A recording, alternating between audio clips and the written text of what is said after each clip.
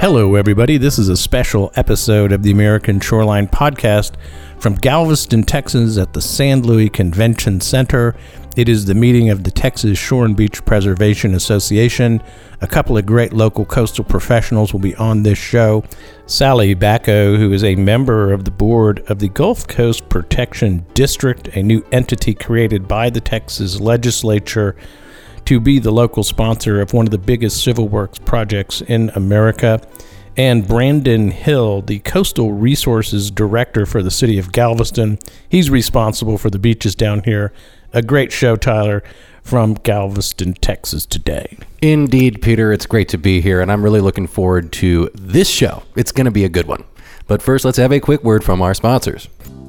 The American Shoreline Podcast Network and CoastalNewsToday.com are brought to you by LJA Engineering. With 28 offices along the Gulf Coast, the folks at LJA Engineering are at the top of the craft in the areas of coastal restoration, coastal infrastructure, rivers and channels, numerical modeling, disaster recovery, and design and construction oversight. Be sure to subscribe to the Coastal News Today Daily Blast newsletter at CoastalNewsToday.com for daily updates on the events and news that shape the coastal discussion. Want to support the discussion and promote your company? We have sponsorship packages available now. Email me to learn more at chloe@coastalnewstoday.com. That's CHLOE@coastalnewstoday.com. Hope to hear from you and enjoy the show. Well, Sally, welcome to the American Shoreline Podcast. We are at the Texas Shore and Beach Association meeting here in Galveston, Texas, and Sally was good enough to join us after the meeting for a brief chat about the district. Thank you for joining us. Thank you very much, Peter. Appreciate your time. Would you be so kind as to introduce our listeners to the Gulf Coast Protection District? What is this thing that the governor signed and appointed you to? Certainly. The Gulf Coast Protection District was created to be the non-federal sponsor to the Coastal Texas Study Recommended Plan Chiefs Report project, which lays out a coastal storm surge suppression system for the upper Texas coast. And our role will be to join the U.S. Army Corps of Engineers in helping to finance the construction of that project, and once completed, we would assume the operation and maintenance of the project. It is a tremendous project. The estimated cost in the Chief of Engineers report signed September 21st this year, on its way to the Secretary of the Army and then on to Congress for full authorization and appropriation is $28.9 billion, Sally. That is a lot of money. It is indeed. The project, for those out there who may have followed it on Coastal News Today, includes a gate system across Bolivar Roads, which is the entrance to the Houston-Galveston ship channel. This gate itself is, I believe, about $13 to $15 billion. And then a series of improvements: beach restoration, ecosystem restoration, flood protection, a comprehensive, as they say, multi-line of defense program to protect the city of Houston and Galveston from future storm surges. A huge responsibility, Sally. How does it feel to be appointed to the district's board of directors now? I think this is very exciting. This is a significant project that certainly provides protection for Galveston, but in my view, also, and I speak of Galveston, I believe it's going to be truly transformative for Galveston, both from a protection of beaches and ecosystem, but also equally providing the protection needed to really sustain this island economically. I think that in terms of the protections of this region, this project is not just a Gulf Coast project. This project has implications for the state of Texas, as well as other states in the nation. You know, when you look at the 8 or 9 other states that receive goods and commodities through our Houston port and through our port of Galveston, it's significant. When you look at the 60% jet fuel that is produced in this region, it is very significant for air freight for tourism and the industries in other states with regards to that. And I'll take it a step further. When you look at this project and the protection it affords the petrochemical industry infrastructure here, if the chemical producers can't produce the ingredients, the manufacturers can't generate the products. The truckers can't have no products to move. The retailers have no products to stock on their shelves. Right. It's absolutely critical. The risks to the Galveston Bay system in Harris County, and as you said, the manufacturing and petrochemical industry, is essential that this problem be tackled.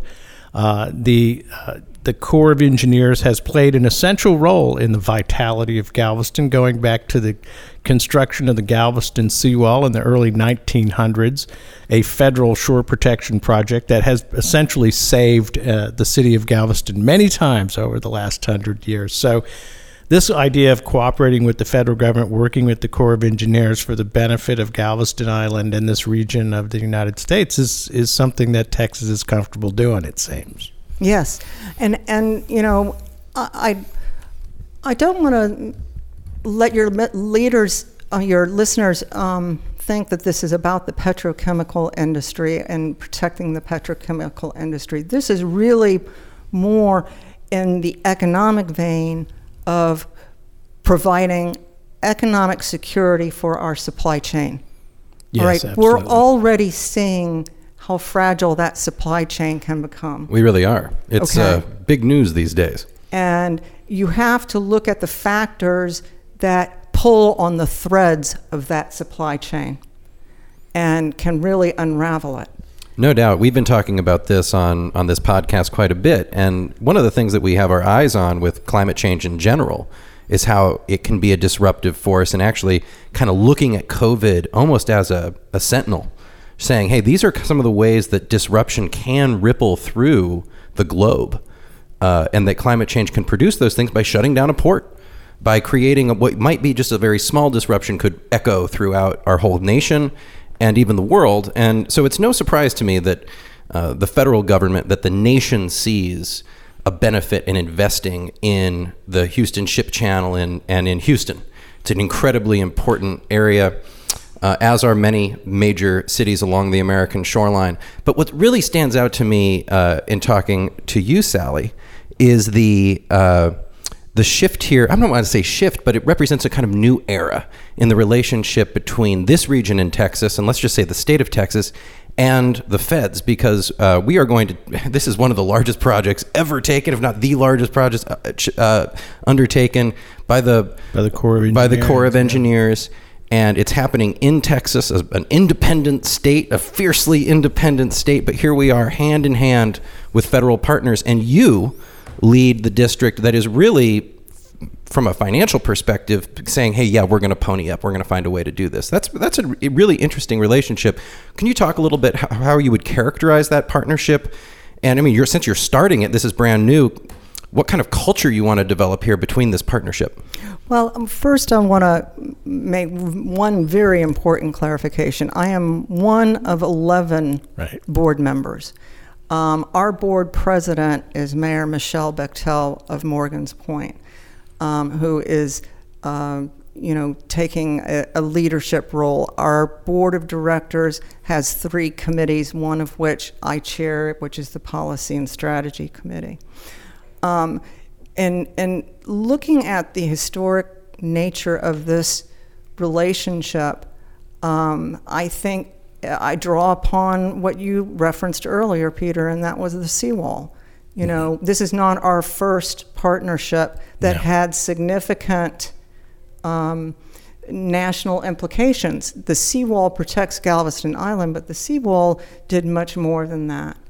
And I think that's what we're looking at now. I think this nation has experienced significant disasters and is recognizing that disasters are increasing in intensity and frequency.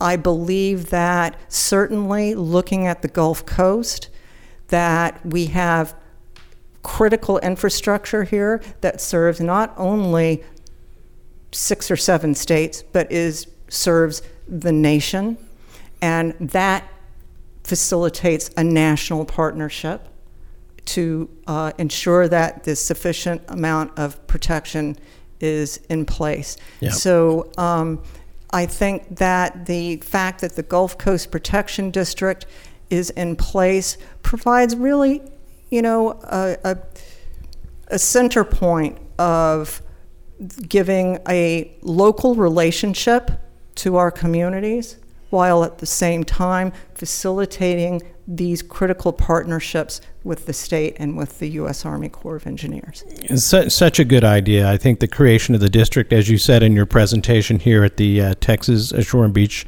Association meeting, Senate Bill 1160, creating the district just this year, I believe. Is it just this year? And the 11-member board, 5 representatives from the 5 counties involved in the district, plus 6 appointees from the governor. Tell us about the regional focus of the district and introduce us a little bit to what you feel is the role of the district overall. Well, certainly, I will say the role of the district right now, in my view, is to get this project, this chief's report, authorized by Congress. Without authorization, this project goes no further. Right. Okay? I can't stress that critical point enough. And that will be no easy task. Okay? So the do-nothing plan is not okay with you? The do-nothing plan is just simply not an option. Failure is not an option. 2022 is when Congress is regularly scheduled to take up another Water Resources Development Act. Correct. That will be the vehicle upon which we will get this project authorized, but that must happen first. And the Gulf Coast Protection District will be taking an aggressive lead in communicating with Congress and communicating with other states, with communicating with our own Texas industries and businesses here, and gaining their support and assistance in those communications. So that, to me, first and foremost, is our number one role. Number one priority, get this authorized by Congress in Word of 2022. That's right. Great goal. Obviously, immediately on the table for us, that was mentioned during the course of the meeting today, was the Sabine to Galveston Bay project, which is something that was actually, the chief's report, I believe, was actually authorized in 2016, and the project was funded by Congress in the Bipartisan Budget Act of 2018. In that scenario, Congress chose to write the check for their share and said, here you go do it. Yep. And the Gulf Coast Protection District will assume the role of the non-federal sponsor in that capacity. Who was the non-federal sponsor originally for that Sabine Pass project? The Sabine Pass, in that regard, it was a little different because you have Jefferson County, which is a part of that regional plan, regional project. Okay, they signed their project partnership agreement with the Corps. I believe we will be taking on a non-federal sponsor role with them, but I'm not sure about that. And then we have Orange County, where they are in the design phase of that, and they signed an interlocal agreement in order to assume that design role, and now we will be assuming the non-federal sponsor for them. The Texas legislature appropriated $200 million over the biennium, a portion of which will, not a portion, the most significant amount of it will be going to the Jefferson and Orange County projects. Yep. A small portion of it will be going for the administration and startup of the Gulf Coast Protection District over the biennium. Fantastic. You know, it's amazing when you look around the United States, you see the Corps of Engineers contemplating these very significant large-scale, expensive projects, whether it's in New York or in the state of New Jersey or in Charleston, South Carolina, where they're looking at a $3 billion levee system or ring system to protect the city of Charleston, and out in San Francisco Bay. The Corps of Engineers understands that the risks that the American shoreline and the American people who recreate, live, and work on our shorelines are really in the crosshairs here as conditions change. It's a tremendous responsibility, and I got to give the state of Texas great credit in creating the Gulf Coast Protection District. As that legislation was moving through the Texas legislature earlier this year, did you have a sense that this would be your fate, that you would end up as part of the leadership of this new district? It never even occurred to me. It's a good pick. I have to say the governor made a great pick. My mission, I was in Austin during the regular session of the legislature, and usually there, and this was kind of an odd year, if you recall. They really didn't get started until March. But starting in March, I was there roughly every week. And the city of Galveston, we didn't have a specific city-specific legislative priority. Our main concern was to ensure that Senator Taylor's bill to create the Gulf Coast Protection District moved forward, and we wanted to do what we could to help advance that bill. So that was what I viewed to be my mission, was to get that bill, to help him and Representative Dennis Paul in any way I could to get that bill passed. But it was presented a great opportunity because I reached out to the Texas Association of Business. I reached out to the Texas Association of Manufacturers and the Texas Retail Association, all of whom stepped up in support of the creation of this Gulf Coast Protection District, recognizing the significant supply chain implications of what happens. They know what's good for them when a major storm hits this region.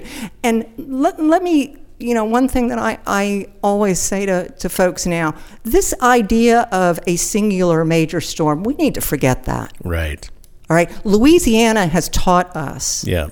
There is no more singular major storms. Right.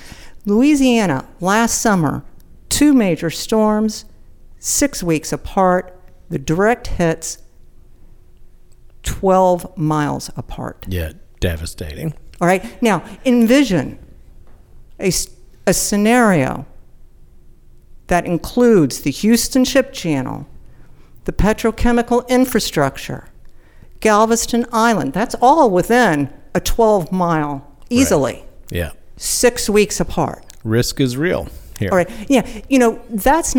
That is economic catastrophe waiting to happen. Yeah. It is. For the really beyond Texas. I mean, we would really feel it, no doubt, here, but that would stretch globally. Most essentially beyond Texas. American Airlines would be feeling it. Delta Airlines in Georgia would be feeling it. Amazon and Washington State would be feeling it. Walmart in Arkansas would be feeling it. Right. A lot on the table, a lot at stake. One of the things that comes up when states or entities like the Gulf Coast Protection District participate in these federal partnerships is the capacity to pay the non-federal share, of course. And you mentioned in your remarks that as a requirement of this partnership with the Corps, that the district does have taxing authority and eminent domain power. Those are essential powers that must be in place. Texas is a low-tax state, so the idea that the manufacturers and the other business organizations that you met with are in favor of this and understand it, it's not clear that the district is going to have to impose taxes, but the power to do so is an important capacity that you have to have. Can you comment on that generally? Well, obviously, we had to have the taxing authority to sign the partnership agreement. We haven't done that yet. It was a requirement by the Corps. Is Yeah. that right? It's an absolute requirement. That's not unique to us. No. We have to have that in place to sign the Orange County partnership agreement, as with also the Coastal Texas Study partnership agreement. Now, does that mean we're going to rush out and, say, okay, let's start raking in the property tax revenues now? Absolutely not. There are protections designed in that legislation. We do have the authority up to 5 cents per 100 valuation, but we'd have to go to the voters. In my view, I do not believe, and of course, I'll put my City of Galveston hat on for just a moment. I do not believe that the residents of Galveston should have to shoulder that burden alone. Not at all. Okay, not even close. No, couldn't All be right. done. Shouldn't be done. This project has implications for this state. This project has implications for this nation. Yeah. More so, and this is what I find particularly intriguing, this project has implications for the insurance industry. Okay? 100%. So we have just recently learned about this over the summer, but was reminded of it this morning. The Reinsurance Association of America testified before the Senate Banking and Urban Affairs Committee in July, I believe. And they talked about the capital that they have that is ready for investment to the tune of something like $1.2 trillion. Wow. That's a big pot. Now, when you look at what can be leveraged out there, you begin to understand two things. One, property tax isn't the only game in town, nor should it be. Not at all. Okay. Two, what is most important is when you're looking at a non-federal share that we're going to be looking at for this project, the idea that any one singular source of funding is going to take care of it, to me, is just not realistic. Right. Okay. It's great selling. It's going to be several streams. Blended. You got to blend a lot of sources together here to make this work. Several streams of funding that will come together to make this non-federal share a reality. As resilient as the waves. I like to say, when big coastal projects like this, the funding has to be as resilient and recurrent as the waves. It's got to be consistent, reliable, and coming your way all the time. These are big projects, big investment, but I really like your mention of the reinsurance industry. There's a lot happening in the insurance and reinsurance market now with respect to coastal risks. We're starting to see parametric and insurance products. The insurance industry and the reinsurance folks will benefit from this project. This is going to substantially reduce their exposure to future losses, and you think they would be interested in making it happen. So when they're sitting on $2 trillion, perhaps the better part of this is for them to pay for the prevention of disaster as opposed to the payments of a disaster that has occurred. There's some real opportunity there. I hope there's some forward-thinking folks in that community that you can reach out to over time. Well, and I think it's certainly something that is intriguing to facilitate engaging in a conversation. Right. The other thing I wanted to ask you, if you've been following the RISE Act, which is a bill in Congress right now, of course, I think the $200 million that the district received from the legislature was at least in part from GOMESA revenues that the state receives from offshore oil and gas revenues. There is a chance here that the RISE Act, which is sponsored by Senator Whitehouse and the senator from Louisiana, Sheldon, I forget his name, Bill Cassidy, is going to increase the amount of revenue available to the coastal states from offshore oil and gas revenue. And this is a possible funding source, I would think, for the district's responsibilities going forward. At least I would hope it would be considered. I think that would be a wonderful opportunity to pursue. Whenever you start talking about Congress, especially now, you get into some really tricky waters. Swamp waters, some would say. Yes. Well, it is the Potomac. So I would definitely keep my fingers crossed for that for a number of different reasons, not just for the Gulf Coast Protection District, but for our own beaches here on Galveston Island and the tremendous resource those funds have been for us in the past. But at the same time, I think that, we need to be looking at all opportunities, both public and private, and where possible, leverage the greatest amount of public-private partnerships that we can establish. Tremendous challenge. I think that the good news here is we've got some years to go. As you say, the Chief of Engineers report was signed. It is going to Congress, hopefully for authorization, and we're to 2022. That would begin the design process, which, according to Kelly Bergscopes, the Galveston District Project Manager, is about a 5-year process just on the gates alone. A lot of time here for the state to get its ducks in a row financially to partner with the state. A huge responsibility, Sally. I think I think we wish you and your fellow board members at the Gulf Coast Prevention District all the luck in the world in sorting through this very complex equation that you're facing here. Thank you very much, Peter. I appreciate the conversation and your time this afternoon. And in part 2 of our show from Galveston, Texas, and the Texas ASBPA meeting, we're talking to a couple of the coastal professionals leading the way in Galveston, Texas. Joining us now are Brandon Hill, the Coastal Resources Manager for the City of Galveston, and his trusty assistant, Russell Cole, the Assistant Coastal Resources Manager for the City of Galveston. Welcome to the show, guys. Thank you very much, Peter.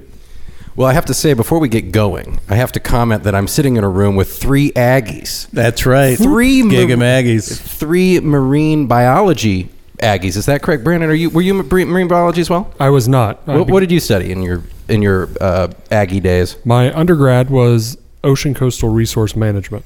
Then I went on to my master's in marine resource management. Wow. Yeah. Well, it's me and Russell who are the true guys, because we were the marine biology people. We understand the biology of the sea. That's the advantage we've got, right, Russell? It's the evolutionary process, sea crawling towards the beach here. That's right. Well, thanks a lot for joining us from the Galveston Island. What are we at? We're at the San Luis Convention Center. It's a nice place, by the way, for the meeting. It was a good meeting today. Tyler, didn't you think? Well, it's always barbecue. And so I'm never going to complain when we have a barbecue lunch. That's right. Good digs, good meal. And anyway, we're trying to learn and get just catch up with a couple of the folks who are on the front lines of coastal management here in Texas. Brandon, tell us about your new job. You just started this job. I wouldn't say just started it, but recently started it. And I have to say, we have to mention for the record that Brandon is also now a member of the board of the National ASBPA, was nominated and accepted as a board member in New Orleans, where we were, Tyler, earlier this month. So congratulations. Thank you. Thank you very much. Brandon, what are you doing at the City of Galveston as a coastal resource manager these days? We are keeping very busy. The ocean never sleeps, so neither do we. A large part of what our job entails is what people think of in terms of permitting, what they can do on their property, what they can do near their property, and how exactly that works for them. And one of the things that both Russell and I have been focusing on is really streamlining that process. Currently, when you apply for a permit, whether you are building a mansion or putting in some sand fencing, the process calls for a lot of the same materials. And those two things are not the same. And so one of the big things that we're working on is right-sizing our oversight of the coastline. We want to make sure that what we're facilitating for people is the right level of oversight in permitting and the process, but we're not wanting to make it overly burdensome for people to do the right thing on their property. Outstanding. So for the listeners around the country, what we're talking about here is the Dune Protection Act and the Open Beaches Act, 2 fundamental laws of coastal management here in the state of Texas, and the permitting program underneath that, a beachfront construction certificate and a dune protection permit.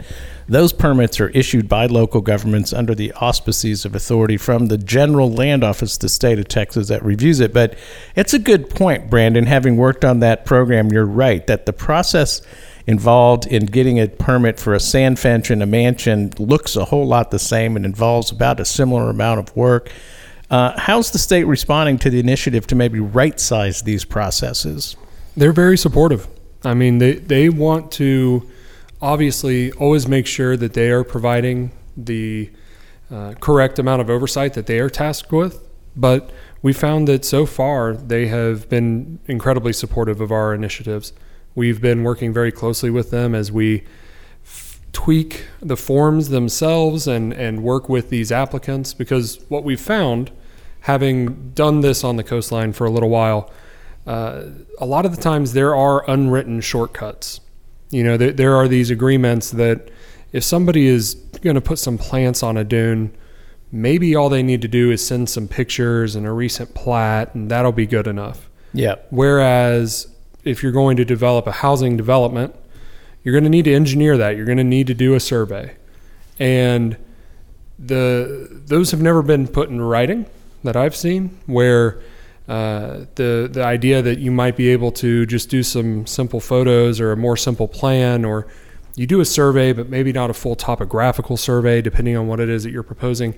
Those sorts of things have been implemented at the personal level, at those who were working on it, the managers, but they weren't officially written down anywhere. And so we're trying to make sure that moving forward, the city of Galveston and its residents have the ability to manage their coastline in as efficient manner as possible, with the least amount of bureaucratic, cost that's unnecessary. I think that's an important component of sound coastal permitting, or permitting in general, is if you're imposing transaction costs on your applicants, are those costs necessary to make the right decision? And I have to say that the Beach Dune program can be a little overzealous in how it's written and implemented sometimes. So in addition to doing beach and dune permitting in your shop as the Coastal Resources Manager, what else is on your list of things to do these days, Brandon? Well, I've got a passion project, Peter. All right. What's that? Well, my passion project is I have always wanted to come back to A&M Galveston and teach a course. Wow. Yeah. That sounds like fun. Professor Brandon. Yeah, Professor Hill. Professor Hill. Yeah, it's been a goal of mine since I graduated.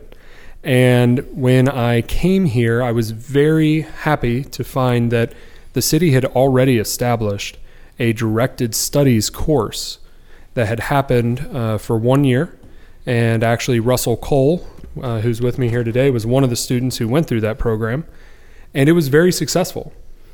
I am very happy to be able to announce that we are going to not only continue that program, but we're going to be doing a fairly major overhaul on the curriculum that's going to be included in the program. And here's what I'm talking about.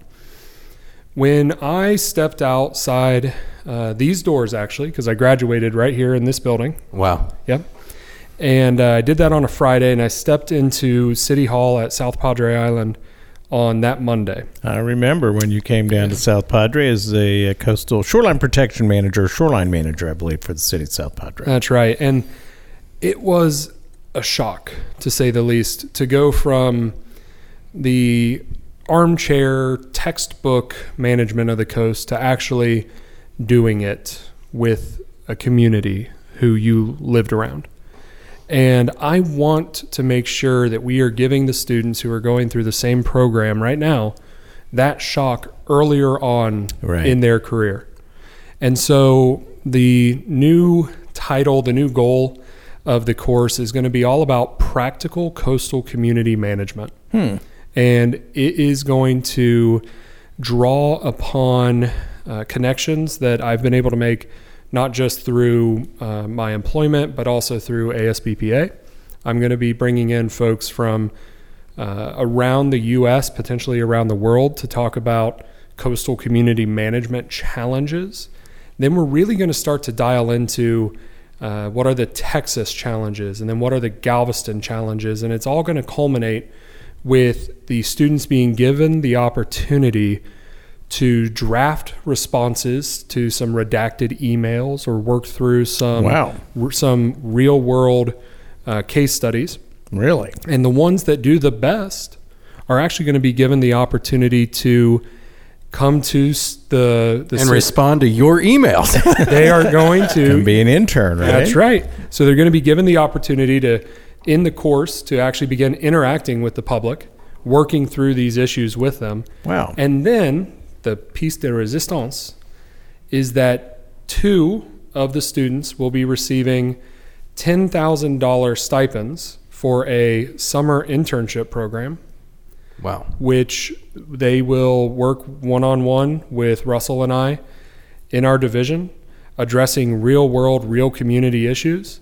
And it's my goal that this not just be a one-off program, that this becomes a program that we can take into the future that will begin to really train up the next generation of coastal resource managers and really increase the preparation of the folks who are coming out of TAMUG. Outstanding. Yeah, we're very excited about that. That's a good idea. Now, Russell, how long have you been with the city as the assistant coastal resource manager? About 3 weeks today. Is that right? Well, welcome aboard. Thank you. First impressions, would you like to share them? More paperwork than I expected. Lots of forms, lots of applications. Yeah. But one of the things that I'd like to address is coming from the other side of that directed studies that Brandon was mentioning. I have the perspective of having gone through a whole college education dedicated to the coastal zone, and yet lacking some of that hands-on experience in the real world in a job where we are applying this sort of thing. And so I can really appreciate what Brandon's doing, trying to give students this more or less on-the-job training that will be crucial moving forward for our division and any other municipalities facing these same problems. Yeah. Peter, we talk about this all the time on the show, that there's the natural world, which exists and does its thing. Yeah. And then there's us weird people. And we have society, and we have, this brain between our ears. And oftentimes the challenging bit when it comes to managing the shore, although of course we do pump sand, we do understand the physics, we do map a beach profile, but it's actually the social piece. Yeah. It's understanding the people and what the people want and what the people perceive as good management. And Brandon, I'm really, your story is interesting. I now reflecting back on those days that Peter and I were present as you just stepped out of school, and you went down to South Padre Island on the southern tip of the Texas coast, a smaller community than Galveston, true, but a complex community. Mm-hmm. Can you kind of illuminate maybe some of those practical lessons that you learned that stick out in your mind, just maybe some concrete things about dealing with the community itself? When you say community, coastal community management, give us an example of that. Yeah, I'd love to.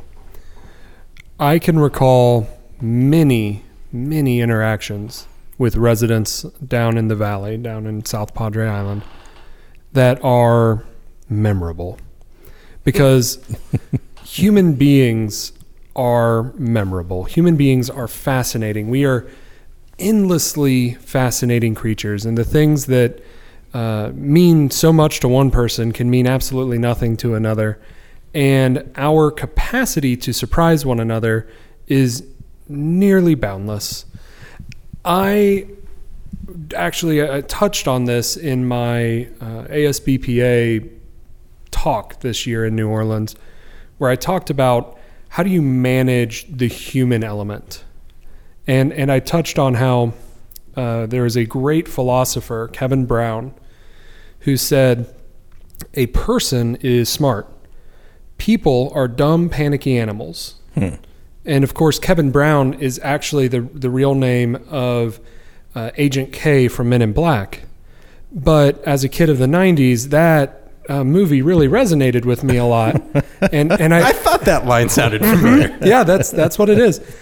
But the fact of the matter is, communicating with a person is pretty easy. Communicating with people is where things get difficult. Mm-hmm. And that's where the true nature of community management comes in. It is very easy, as one with a scientific background, to take a look at the natural resources that are along our coast and say, Those must be protected at all costs. Those have intrinsic value, and they are a complex system that we can't understand. It's another thing to realize that what we're sitting on is a giant sandbar, and that humans started disturbing this thing way back when Lafitte dropped his boat anchor down and decided to set up a tent. And even prior with the Karankawa and the Native American community along Texas coast, yeah, of course. So we as humans, naturally, we impact the environment around us. And I remember learning many lessons while down in South Padre around what I initially saw as just impacts to a beach were actually something more akin to trying to understand the complexity of the natural system meets the human system. So, for instance, South Padre Island is known for being a fantastic spring break location. And very popular. Very popular. I never got the chance to go down and enjoy it in that manner. Me neither. Yeah. Me neither. That makes. Did you enjoy it? Not my scene. So me neither. We just established we were all a bunch of nerds, which is why we're on a coastal podcast. A coastal podcast. Uh-huh. It's one of the qualifications to be on the show. I thought so. I don't know. I kind of want to do a little field research and learn more of it anthropologically, of course. Indeed, of course. Yeah. So when I was first exposed to the South Padre Island spring break, I don't know if everybody knows this, but they set up the EOC, the Emergency Operations Center, as if there was a hurricane incoming every time spring break rolls around, because that is the level of preparation that has to be done in order to make sure that that community functions. Now, there are a lot of parties, concerts, events, races, things that happen out right on the beach that impact the public access. As you mentioned, in Texas, Open Beaches Act is an ever-present fact that we have to keep in mind. And when I experienced my first spring break, I remember thinking, this is insane. How am I supposed to make sure that I dot all the I's and check all the T's? And it was a true challenging moment and a paradigm shift for me as I came to appreciate the real world of coastal management. Yeah.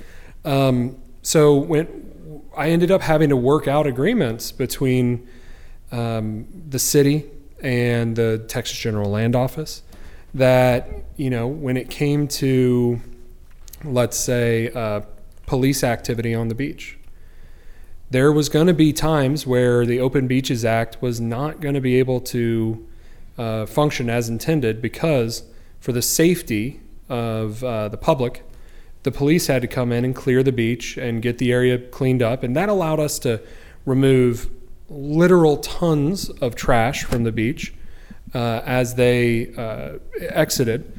But it was a Open Beaches Act challenge that had to be addressed. And on the environmental side, there's always the balance of beach access. Do you access the beach via a path through the dunes that's just worn over time due to foot traffic? Do you lay out some sort of access mat product? Do you build a walkover? Each one of those comes with its own challenges, and each one has its own benefits, and there is no right choice for everybody. Walkovers do not work for everyone. Simple sand paths do not work for everyone. And as a coastal manager, trying to help people find those solutions, those real world solutions, is one of the things that I love the most. It's a complex puzzle. Cole, what did you want to add? Sure. And on Russell Cole, I'm sorry. You're good. So on the topic of the social aspect, and a little less extreme example than spring break, but probably more common, maybe the most that we have, is exactly that, the beach access, the dune walkover.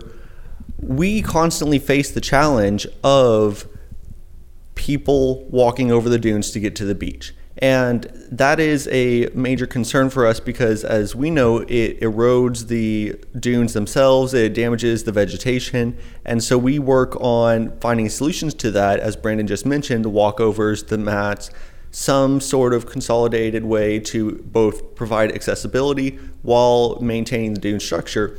However, the majority of the public has no concept that what they're doing is damaging to the ecosystem. The average person, especially if they don't live in a coastal area, if they're just a tourist, they think that the dunes are just the back of the beach that hasn't been playland. It's playland, yeah. Piles of sand. It's a pile of sand. You want to drive on it. Yeah, somebody hasn't gone out there and mowed, or that's where they need to set up their picnic, or that is just the pile of sand and grass that's in the way of their beach house to the beach. Yeah. And so people are going to take that shortest route between 2 points unless A, there's something better, and B, they have a reason to. Well, here's what I like about your idea of this practicum course, Brandon, is having managed the General Land Office's Beach Dune permitting program for many years, being able to strike the balance and understanding what the program is intending to do, trying to fulfill the public purpose, to protect the resources, to make sure there's public access, but also recognize the human activity that is going to be occurring.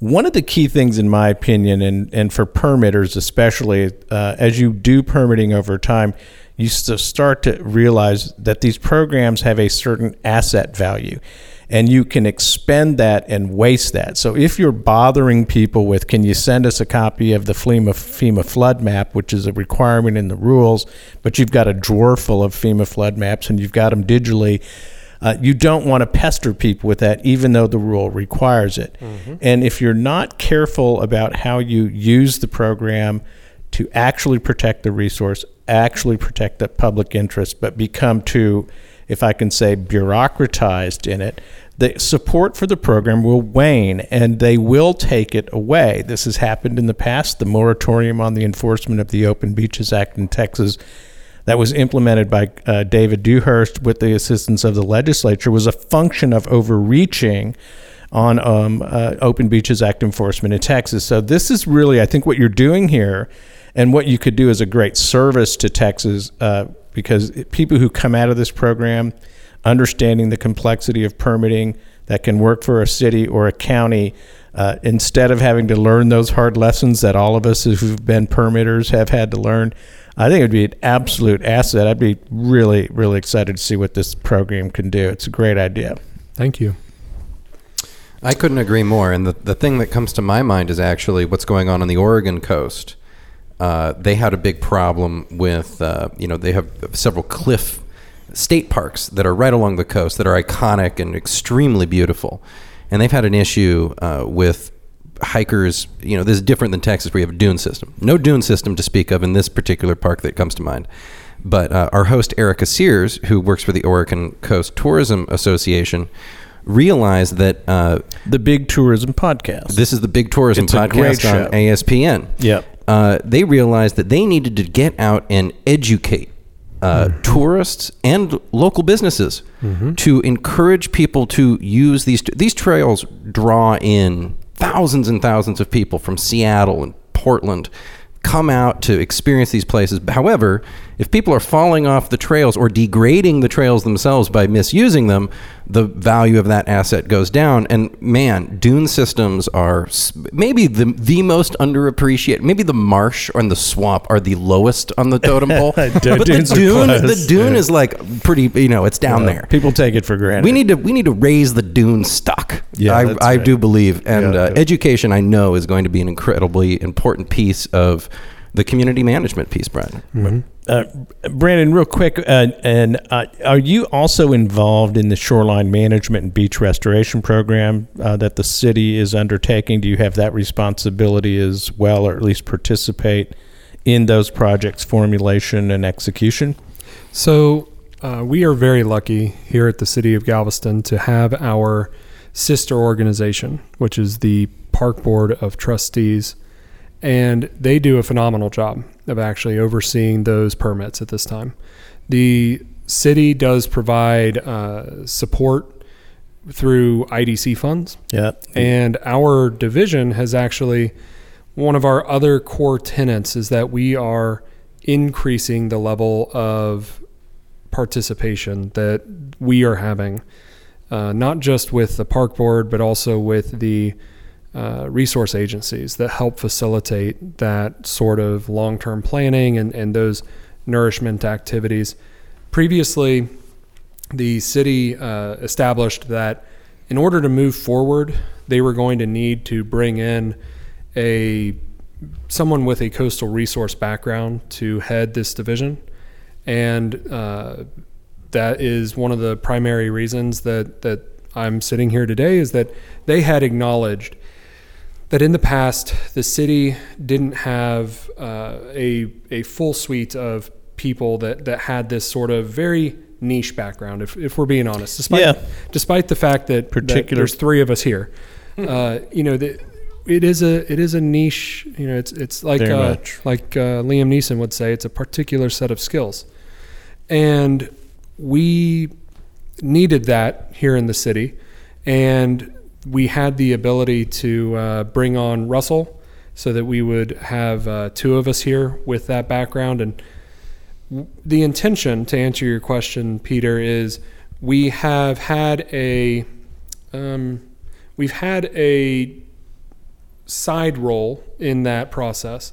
We have not been as active as I would like us to be, because it is a full, not just community issue when it comes to beneficial use of dredge material.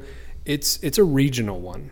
Mm-hmm. And it's something that we're working to increase the regional conversation about. Right. Where is sand accumulating that it's being removed? Is it being removed in a manner that is then allowing it to be beneficially used? Because a lot of the times you find that one person's problem could be used to solve another person's. Hopefully, yeah.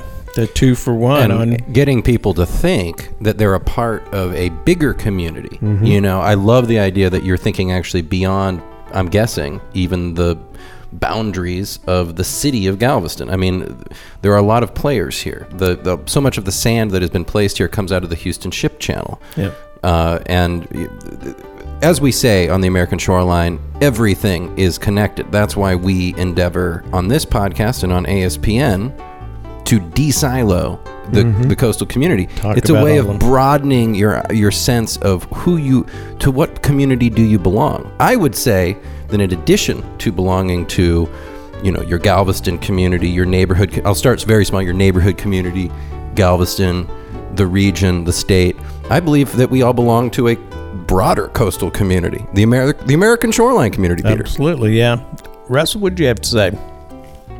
Yeah, so exactly dovetailing into a critical part of management theory that fortunately is emphasized on heavily here at TAMUG is the idea that ecosystems do not adhere to jurisdictional boundaries. Right. And this is seen on the small scale of the beach in front of the seawall here to the beach on the rest of the island, but the entirety of East Texas beaches down to what is west of here, but all of the surrounding ecosystem is one functional community that has to be thought of as an integrative, holistic system for us to manage this resource effectively. Well said, Russ. Let's say you've been on the job 3 weeks, you've got square one firmly nailed down. That's right. It's not jurisdictional boundaries politically are only one part of the equation. It's the way we act, but it doesn't reflect the reality of the complexity of coastal resource management. So from the front lines of the Galveston coastal management community, Brandon Hill, the coastal resources manager, and his trusty sidekick, Russell Cole, the assistant coastal resource manager for the city of Galveston. A crack team. A couple of guys who have to figure it all out. So all you permit applicants out there, you just have to remember there are some really, really tough and intricate choices that have to be made in these systems, and these guys work their ass off to do the best they can with it, and everybody's got to work together for the betterment of the coast. And So Brandon, thanks a lot for giving us let's dip our toe into your universe. And Russell, welcome to the shoreline management community of Texas, and wish you a long and successful career. Thanks a lot for joining us on the American Shoreline Podcast, you guys. Thank you both. Thanks, sir. Beaches of salt to build a hotel.